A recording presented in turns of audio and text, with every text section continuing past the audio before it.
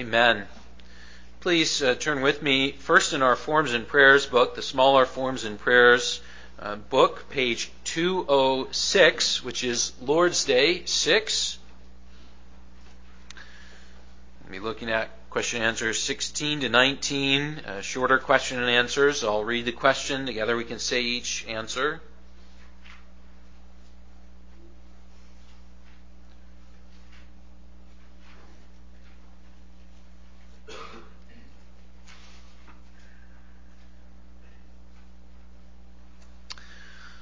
Page 206, beginning with question answer 16. I'll read the question, and then let's say the answer together. Question 16. Why must the mediator be a true and righteous man? Because God's justice requires that human nature, which has sinned, must pay for its sin, but a sinner could never pay for others. Why must he also be true God?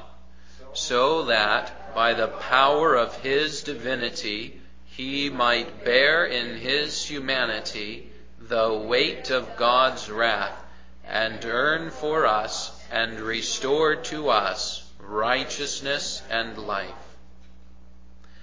Then who is this mediator, true God and at the same time a true and righteous man?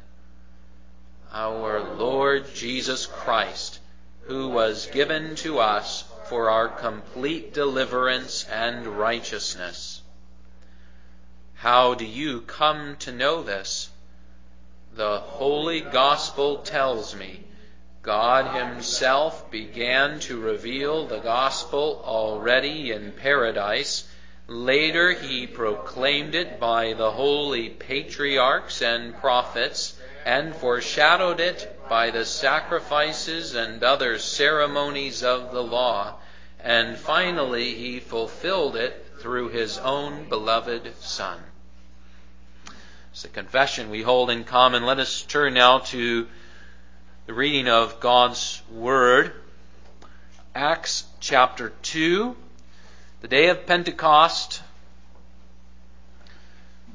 and the second half of the Pentecost sermon, as it's summarized for us by Luke in Acts chapter 2, the sermon of Peter, and then also the response. This a little bit longer scripture reading, and we're not going to look at all of these verses. So for example, our third point, we'll be looking at the last part of this, verses 37 to 47. But we'll really be looking at three verses, 37, 38, and 42. So we're reading all of this, but we're going to be picking out specific verses as we go. But for our reading, we'll read from 22 to the end of the chapter, to 47.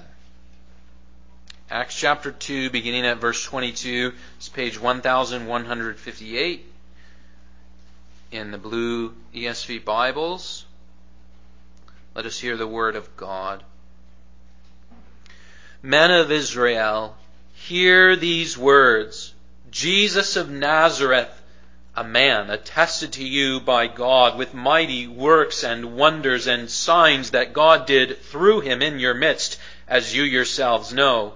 This Jesus, delivered up according to the definite plan and foreknowledge of God, you crucified and killed by the hands of lawless men. God raised him up, loosing the pangs of death, because it was not possible for him to be held by it. For David says concerning him, I saw the Lord always before me, for he is at my right hand, and I may not be shaken.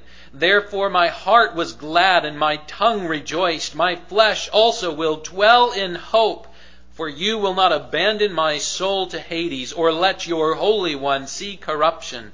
You have made known to me the paths of life. You will make me full of gladness with your presence. Brothers, I may say to you with confidence about the patriarch David that he both died and was buried, and his tomb is with us to this day. Being therefore a prophet, and knowing that God had sworn with an oath to him that he would see one of his descendants on his throne, he foresaw and spoke about the resurrection of the Christ, that he was not abandoned to Hades, nor did his flesh see corruption. This Jesus God raised up, and of that we all are witnesses. Being therefore exalted at the right hand of God, and having received from the Father the promise of the Holy Spirit, he has poured out this that you yourselves are seeing and hearing. For David did not ascend into the heavens, but he himself says, "The Lord said to my Lord, sit at my right hand until I make your enemies your footstool." Let all the house of Israel therefore know for certain that God has made him both Lord and Christ, this Jesus whom you crucified. Now, when they heard this, they were cut to the heart, and said to Peter and the rest of the apostles, "Brothers, what shall we do?" And Peter said to them, "Repent and be baptized every one of you in the name of Jesus Christ for the forgiveness of your sins, and you will receive the gift of the Holy Spirit. For the promise is for you and for your children and for all who are far off, everyone whom the Lord our God calls to himself." And with many other words he bore witness and continued to exhort them, saying, "Save yourselves from this crooked generation." So those who received his word were baptized, and there were added that day about 3,000 souls. And they devoted themselves to the apostles' teaching, and the fellowship, and to the breaking of bread and the prayers. And awe came upon every soul, and many wonders and signs were being done through the apostles. And all who believed were together and had all things in common. And they were selling their possessions and belongings and distributing the proceeds to all as anyone had need. And day by day, attending the temple together and breaking bread in their homes, they received their food with gladness and generous hearts, praising God and having favor with all the people. And the Lord added to their number day by day those who were being saved. So far the reading of the holy word of God. Dear congregation of our Lord Jesus Christ, the Apostle Peter preaches to this large crowd at the time of Pentecost. It's 10 days after the ascension of Jesus Christ into heaven. It's 50 days after the resurrection of Jesus Christ. It is 52 days after Jesus was put to death by crucifixion. Now, if we think back to the day of the death of Jesus Christ, on that day, the Apostle Peter was very ready to draw his physical sword from its sheath and to begin to attack those who had come by night to take Jesus from the Garden of Gethsemane. So Peter even cut off the ear of one of the servants of the high priest, the servant named Malchus. Jesus tells Peter to put away his sword. He heals the man's ear. And then Peter, who is so bold to draw his sword, he follows after Jesus as Jesus is tried under the darkness of night, and bold Peter becomes feeble Peter. He is unable, he is unwilling to speak the name of Jesus, and he denies his Savior 3 times. Well, that was less than 2 months ago. Peter has now learned his lesson. He has put away his physical sword, and speaking with a boldness that will soon lead to his imprisonment in Jerusalem, he preaches with the sword of the Spirit. There is no more cutting of ears. There is now the cutting of hearts. For the Spirit is poured out on this day, and many hearts are pierced, And the church of the New Testament people of God is born, for the Messiah has come. And the Messiah is preached by Christ's apostles and by all those who follow in the church after them. This is the distinctive of Christ's own church, beginning with the essential truths of who Christ himself is. And so our theme this morning is this: be united with the church of all ages in the truth of Jesus Christ. We begin with this, that this Jesus is the Messiah, true man. Jesus, which is just the Greek spelling of the Hebrew name Joshua, which in English just means Savior. This was not an uncommon name among the Jews. And so the Apostle Peter, he makes it crystal clear which Jesus he is speaking about. Jesus of Nazareth, a man attested to you by God, verse 22. And then repeatedly in that verse and many times in the verses after this, the Apostle uses this language, this Jesus who, in verse 22, is a man attested to you by God.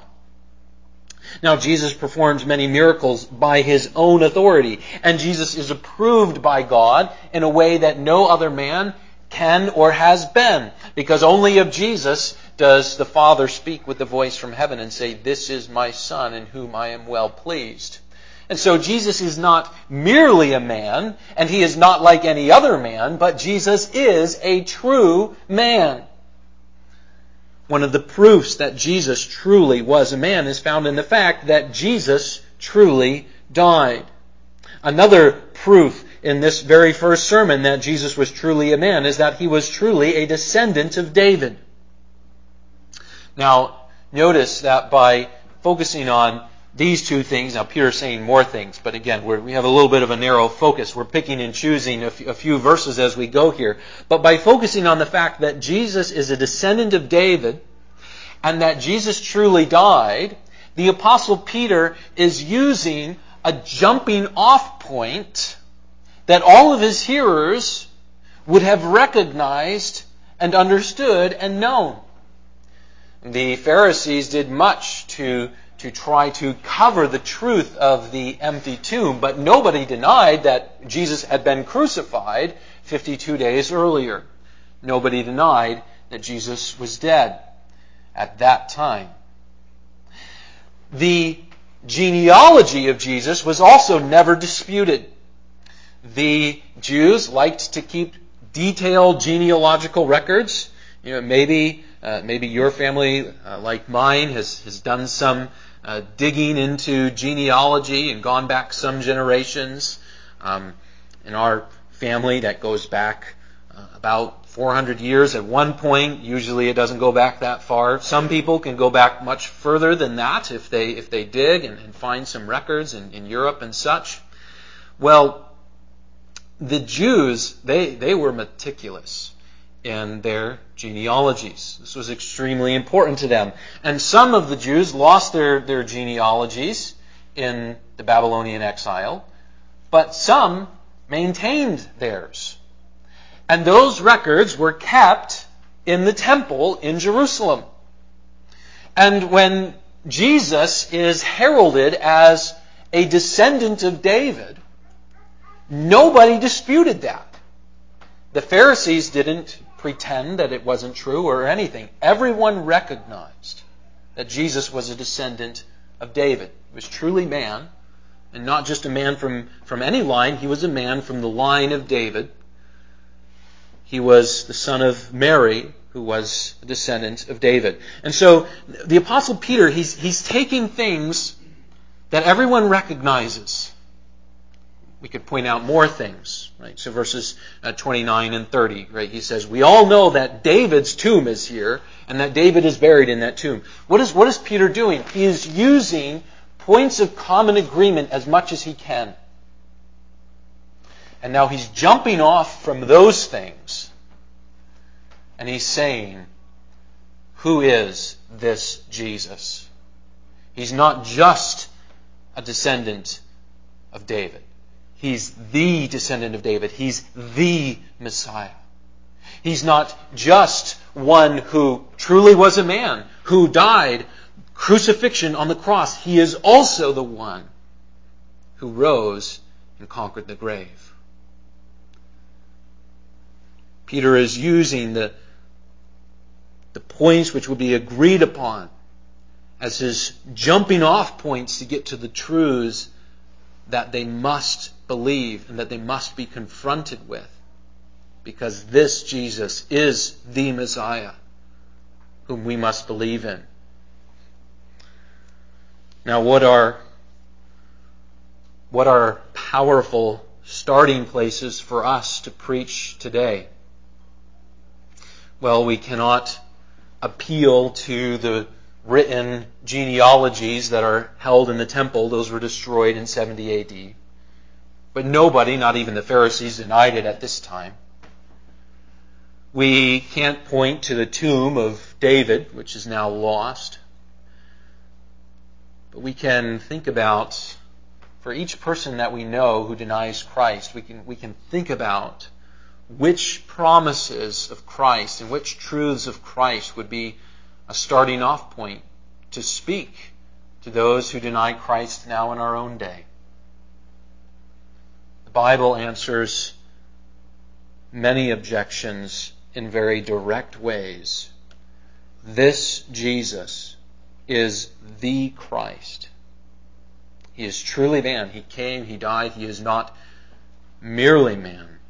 He is the risen Savior, the only one in whom anyone can hope. But even as brothers and sisters, we should think about powerful jumping off places and promises and truths that we can focus on when we speak to unbelievers in this day and in our day. What is needed is the Holy Spirit. In this day of Peter and in our day today, it is ultimately the Holy Spirit who needs to break down the walls of unbelief for anyone who denies Jesus, the Christ, who is true man, who is also, we come now to our second point, true God. This Peter emphasizes more as his sermon goes on, for this is what was especially denied by his hearers. This is what they really needed to be confronted with in a direct way, that this Jesus is the Messiah. He is the Lord. He is not only man, He is also God. And so in verse 33, we read of the exaltation of Jesus Christ, being therefore exalted at the right hand of God, and having received from the Father the promise of the Holy Spirit, He has poured out this that you yourselves are seeing and hearing. In short, we have reference to each of the persons of the Godhead, the three persons of the triune God. And Peter is plainly saying there is divine work going on in your presence here. We're not drunk, as to go back to the beginning of Acts 2. No, there is divine work being done here. That's why you all hear us in your own native tongues and all of the other things going on here at this first Pentecost. And that divine work is the work of Jesus, who is now exalted and sitting at the right hand of God the Father. Now, with verse 33, and together with what Peter has already said about Jesus of Nazareth being true man, now he's speaking about the triune God, mentioning each person and attributing divine work to Jesus Christ, tied to God the Father, together with the promise of the third person of the Trinity, the Holy Spirit. What's going on here? In short, we can summarize it this way. From the very first sermon of the New Testament church, which was born on this day, the truth of triune God, one God, three persons, Father, Son, and Holy Spirit, and the truth of one Christ with two natures. He is true man. He is also true God. From the very first sermon of the New Testament church, these truths were proclaimed and declared.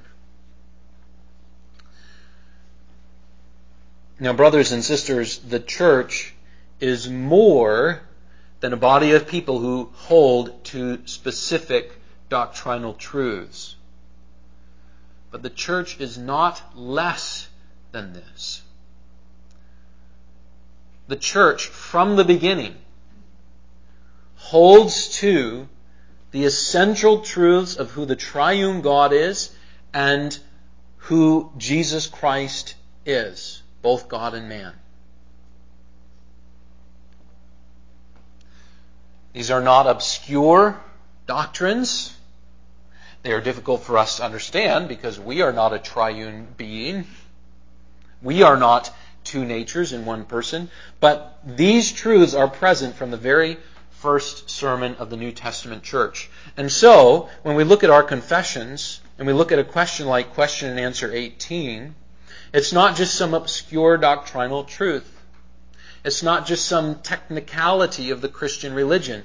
It is a confession about the essential truths of the Christian faith proclaimed from the very first day of the New Testament church. That we need one mediator who is true God and at the same time a true and righteous man.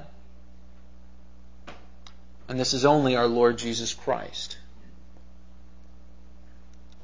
And so, since the church is united in essential doctrinal truths, sometimes we need to say, this Jesus and not that Jesus. Not the Muslim Jesus, who is just a great prophet, lesser than the prophet Muhammad. Not the modern Jewish Jesus, who is not received as the Messiah, but rejected, just as many of the Jews in the days of Jesus denied him. Not the Jesus of Mormons or of Jehovah's Witnesses' imaginations. They both deny that Jesus is true God. They both teach that Jesus is in some way a created being.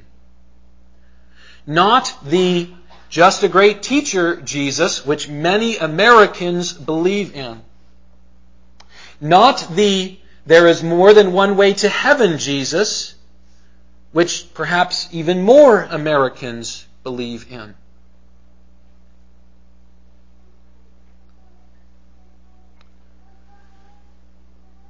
From the very beginning of the church, essential truths, which are in many ways beyond our understanding. We are not God. We are not three persons in one essence. We are not one person with two natures. But from the very beginning of the church, these essential truths were proclaimed and preached. And from the very beginning of the church, getting ahead of ourselves a little bit, these are part of the essential truths that all of the first believers held in common. They devoted themselves to the apostles' teaching. Verse 42. So we need question answer 18. If not in this form, then in another form. There are other churches which have faithfully hold of this truth without necessarily being using it in the Heidelberg Catechism. So let's say it this way. We need the truth of question and answer 18. Whether we're one of the churches that uses this confession or another confession. And with that, let's move away from the not this Jesus and let's say at least two things about yes, this Jesus. Yes, we believe in the Jesus of the confessions of the Roman Catholic Church. Now, the Reformation was necessary, and there are many corruptions within the Roman Catholic Church, but their understanding of the person of Jesus Christ is correct. And so when a Roman Catholic would refuse the other teachings and corruptions such as Mariolatry, which surround that central correct confession of Jesus Christ, then we can rejoice with Roman Catholics together in our one Savior, Jesus Christ. And for this reason, even from the beginning of the Reformation, when the corruption of the Roman Catholic Church was being exposed, and there was great tension between the Reformation churches and the Roman Catholics, even the very first reformers said there are true believers in the Roman Catholic Church. And a key reason for that is because unlike Muslims, Jews, Mormons, Jehovah's Witnesses, etc., the Roman Catholic Church has a correct confession of Jesus Christ Himself. Yes, we are speaking about the Jesus of many Bible-believing churches. When Jesus is believed as the Savior who died for our sins, when Jesus is served as divine Lord, we have the central truths of the Christian faith in common. And from the beginning of the church, this one Lord and Savior, this Jesus who is both God and man, has been at the center of the preaching and at the believing of God's church, God's people. And so that takes us now to our third point. The church believing in Jesus together. To believe in Jesus Christ, this is the central distinctive of the church. Now there's something that's intimately related to faith in Christ, and that is repentance from sin. Repentance and faith are intimately related. They have rightly been called two sides of the same coin. You know, what makes a coin a coin? Is it the head side or is it the tail side? No, a coin is a coin when you have both sides together.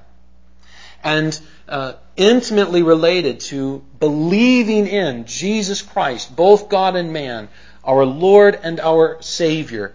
Intimately related to that is repentance. Repentance and faith go together. And so we see that, for example, in the language of verse 38. Repentance in the name of Jesus Christ, the forgiveness of your sins, it's tied together with this language of receiving this Christ who has just preached. And so now we're going to look at verse 37 and that language of repentance there. As Peter preached, the Holy Spirit works conviction, and when they heard this, they were cut to the heart. Now, brothers and sisters, let's notice a few things about this. First of all, the Holy Spirit is being poured out in a special way on this day. Often, when we are brought to the confession of our sins, it comes slowly. The sword of the Spirit, the Word of God, pierces our objections one little bit at a time. Sometimes God works repentance by bringing that sword upon us and cutting deeply and quickly. On this day, many were cut deeply and quickly at the same time. The Holy Spirit is poured out in a special way. Verse 41, there were added that day about 3,000 souls. And notice this language of repentance. Repentance is painful. It's being cut to the heart. Think about that in contrast to something much different. That's not nearly as deep. That's not soul penetrating. And I have an example for this.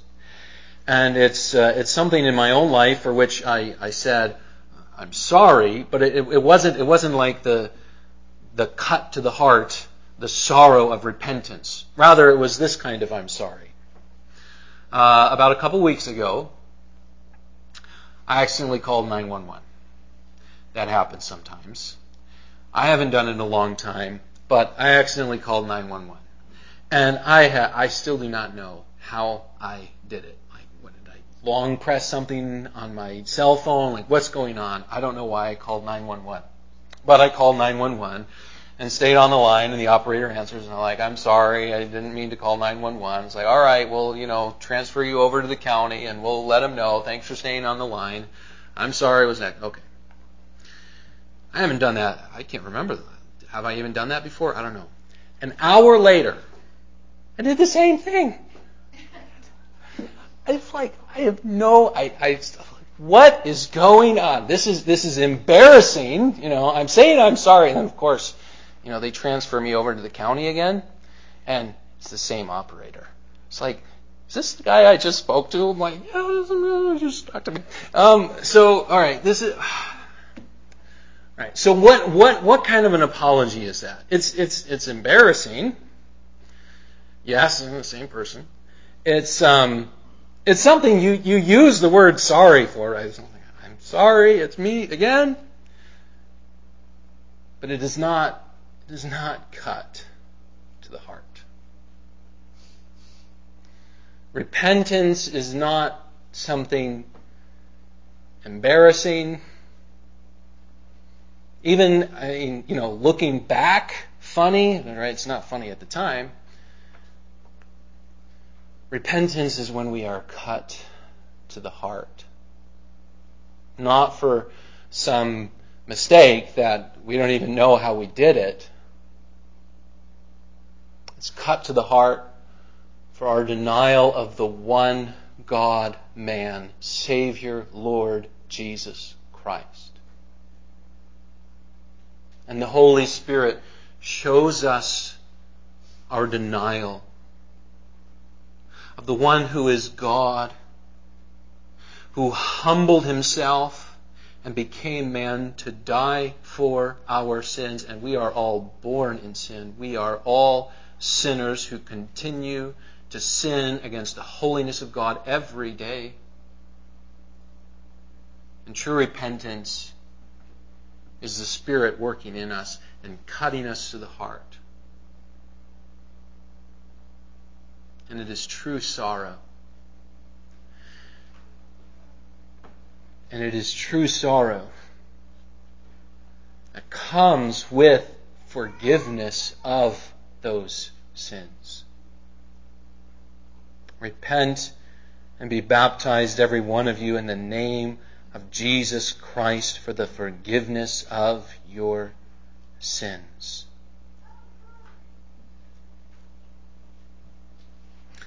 And so, seeing who Christ, God and man, our only Savior is, we come to Him in repentance and faith. Faith in Him, repentance of our sins against Him, against the Godhead, repentance and faith being intimately tied together. And then we serve, we believe in Jesus together.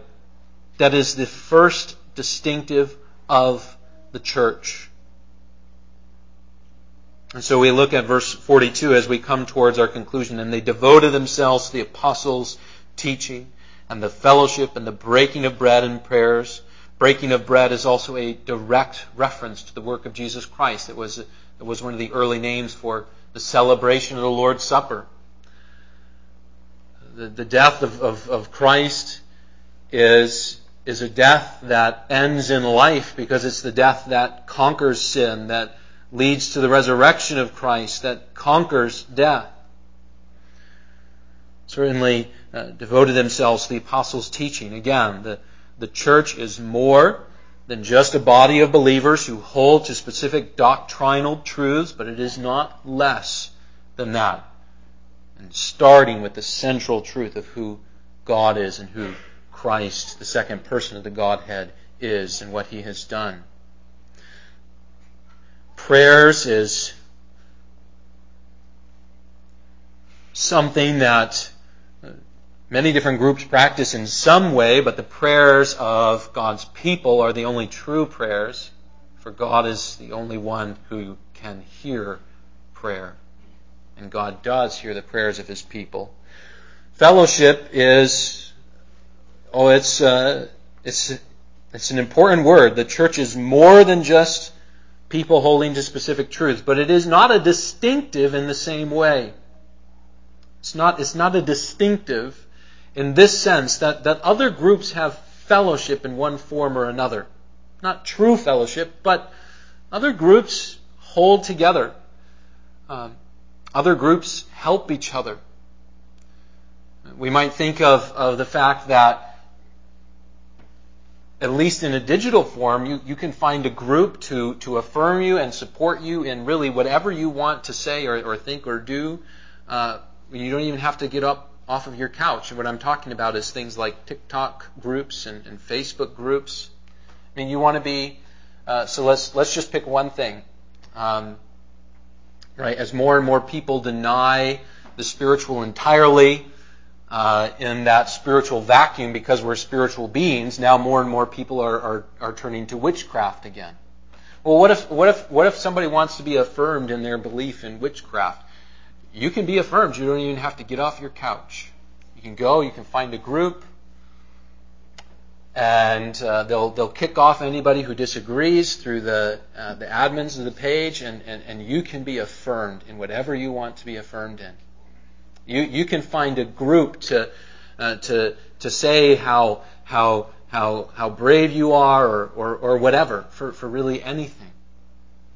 Or we might think of the gay and lesbian community of the 1990s. That's not that long ago, but in the 1990s. Often, instead of compassionate and gracious calls to repentance, which should have been the case, there was despising of those who had those sins. And just 25 years ago, instead of pride of sin, which is another wrong thing being celebrated, there was this just despising of it. And so Rosaria Butterfield, who's a Christian convert who was a lesbian at that time, she writes about how being despised by others, they came together. They shared all things in common together. So part of the despising of those communities was that they couldn't get the medicine that they needed to save their lives. And so what did they do? An individual couldn't do it. They shared all things in common, so that those who were sick could get the medicine they needed. That was set at astronomically high prices. One of the ways that those communities were despised at that time. What am I saying? What am I getting at? If you just want fellowship in one form or another, if you just want to be affirmed, if you just want to find a group of people who think and act like you can do that. And you can find communities that are helping one another in all kinds of ways for all kinds of things. And the church is called to do fellowship and to do it together with this distinctive, that we believe in Jesus Christ, that we serve Him, that our laws, that the reason why we hold to the standards that we do, it all comes from Him. We are called to be united together as Christ's people, fellowshipping in Him, fellowshipping with common belief in the God-man, the Savior and Lord, this Jesus, our precious Savior. Amen. Let us pray. Lord, our Lord, may You indeed unite us together in You, in Your